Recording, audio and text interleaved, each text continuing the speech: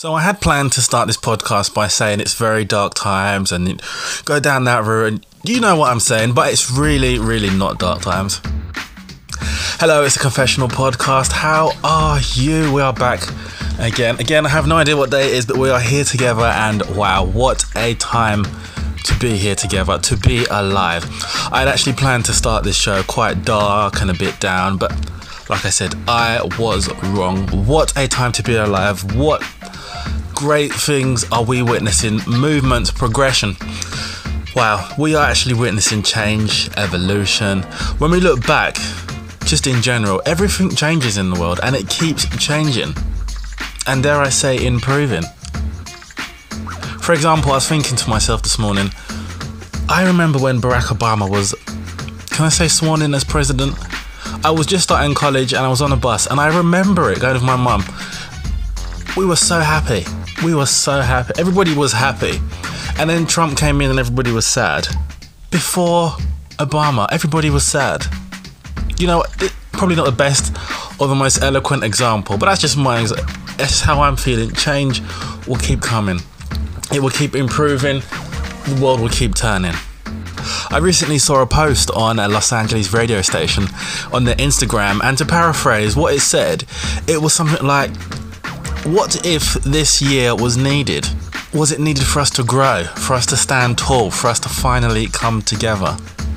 Now, just a quick word about the statues being pulled down. Now, I live in London, and recently a statue in East London was pulled down. Now, I go to that part of East London quite often.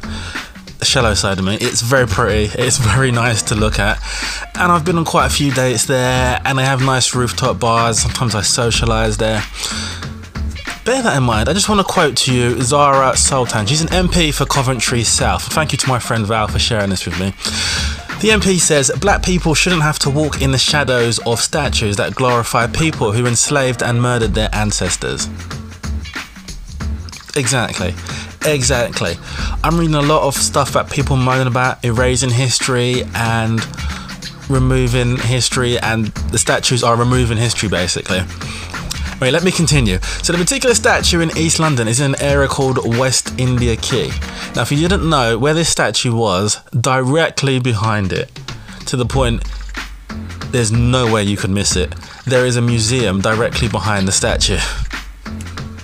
You just couldn't make this stuff up. These statues are not teaching history at all, because I guarantee, and I heard this on the radio today, a lot of people don't even know what these statues are for. They just see these dusty things as they're walking around London. And it's really not erasing history, it's not teaching history. And let's just remember, it's not a history to be proud of, the people complaining about it. There's nothing to be proud of here. There's nothing to smile about.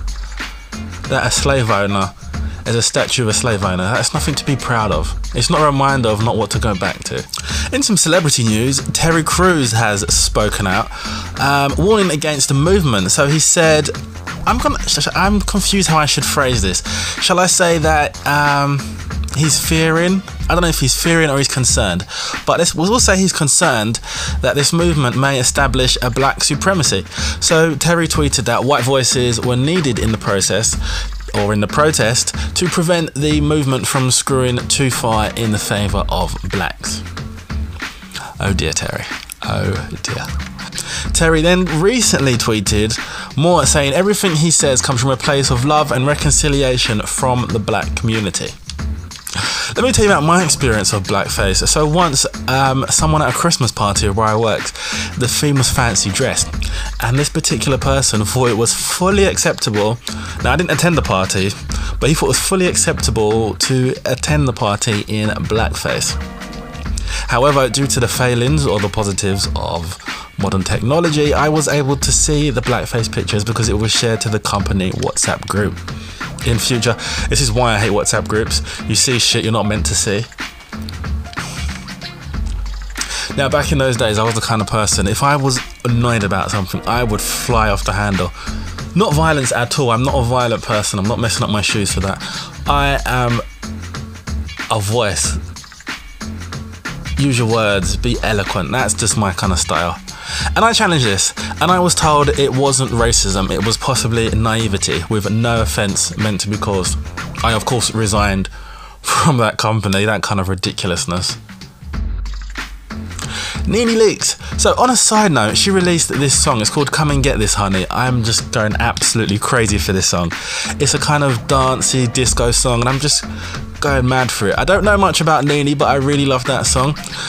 It's recently come to my attention on her social media. She has started or threatened to start calling out influencers who, have you noticed, during this pandemic there's nothing to influence anymore. They've gone really quiet, thank God, because they were so difficult to interview. Anyway, she has called out the influencers. She's saying they are pretending, some of them are pretending to care and treating this movement and this worldwide movement like a PR stunt. NeNe is threatening to out them. I don't know NeNe well. Is she that kind of person? Is she going to out them? I look forward to it. I really do.